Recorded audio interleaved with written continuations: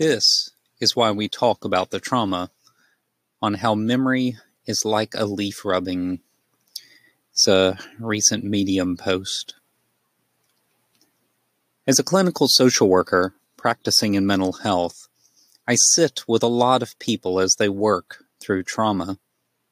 Trauma is a broad category because it can cover events that go all the way back to your childhood, but could just as easily be something that happened yesterday. For the veteran of war, there are the vagaries of war.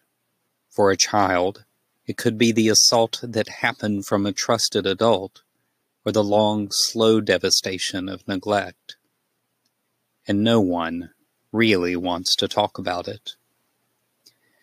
Because even if you know rationally that the trauma was inflicted on you, there's a sneaky way in which you feel that you are somehow responsible for the trauma. So a large part of you feels deep shame for something that happened to you that now feels as if it is a part of you.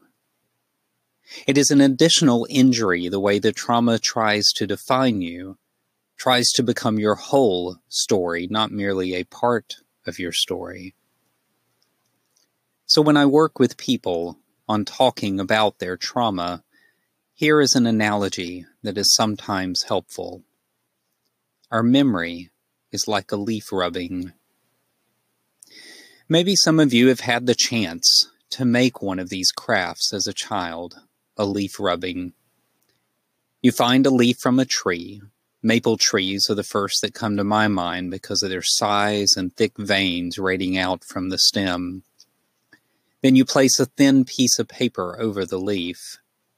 Next, you take a crayon or a piece of charcoal and lightly rub over the paper and the leaf, leaving an imprint of the original leaf on the paper.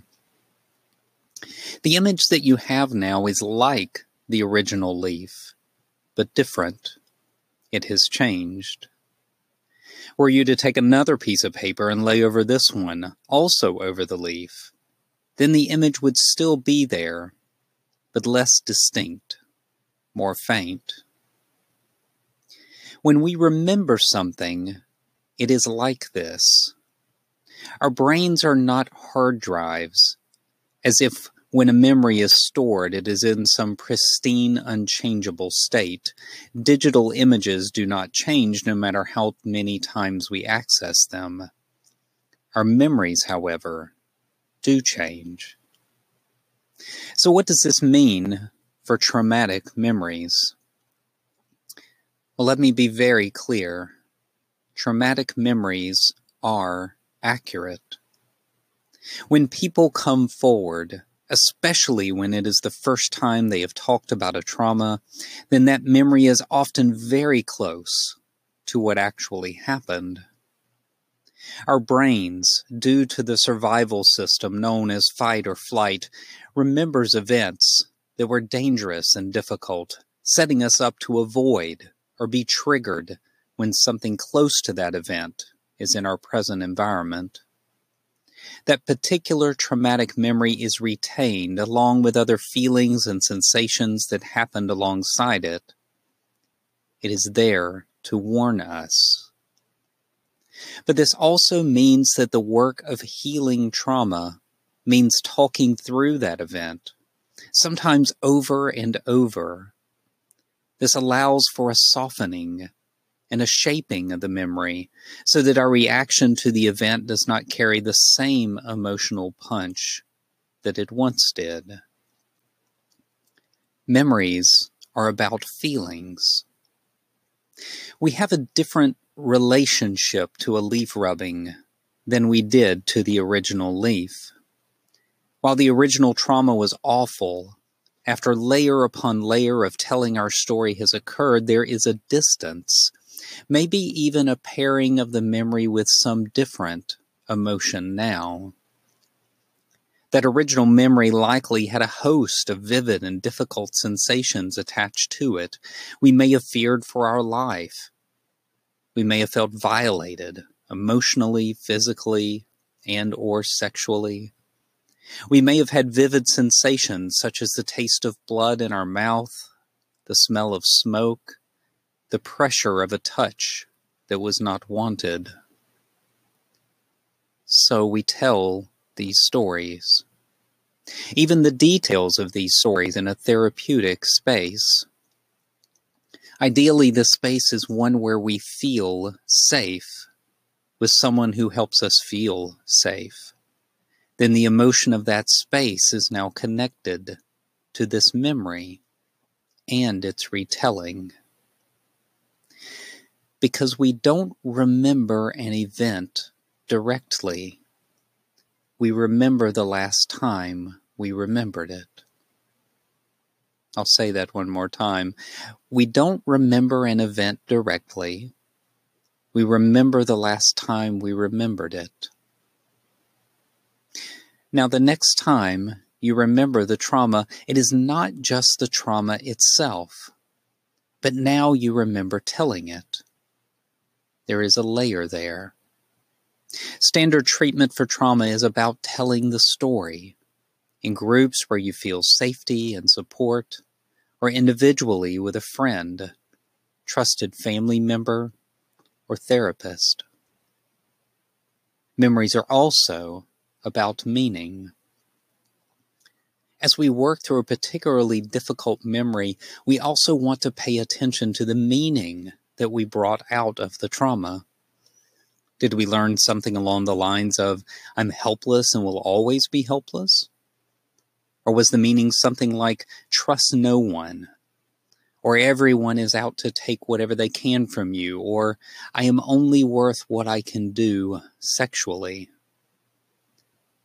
The work of therapy is also the work of meaning-making, of reinterpreting, of questioning some of those learned lessons to see whether they were true then and if they are still true now. And this is not to say that trauma always lies to us. Often the lessons we learn in traumatic events help us survive those events. The challenge is to make space for some revision of those lessons learned, to incorporate new information so that we learn again to trust, to be open, so that we have value and worth and goodness. And in light of these current discussions about traumatic events that happened a long time ago, from my training and experience, I know that we should err on the side of the memory being true. That the memory of trauma, especially one seldom told, is accurate.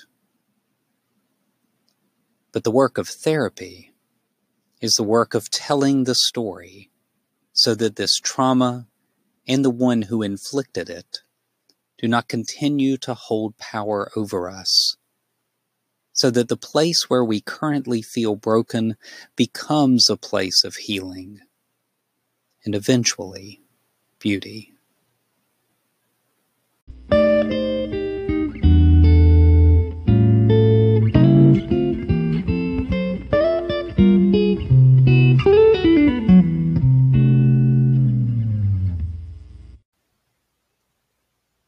As a note of explanation, I am a clinical social worker, and I work in a fairly rural area with few clinicians.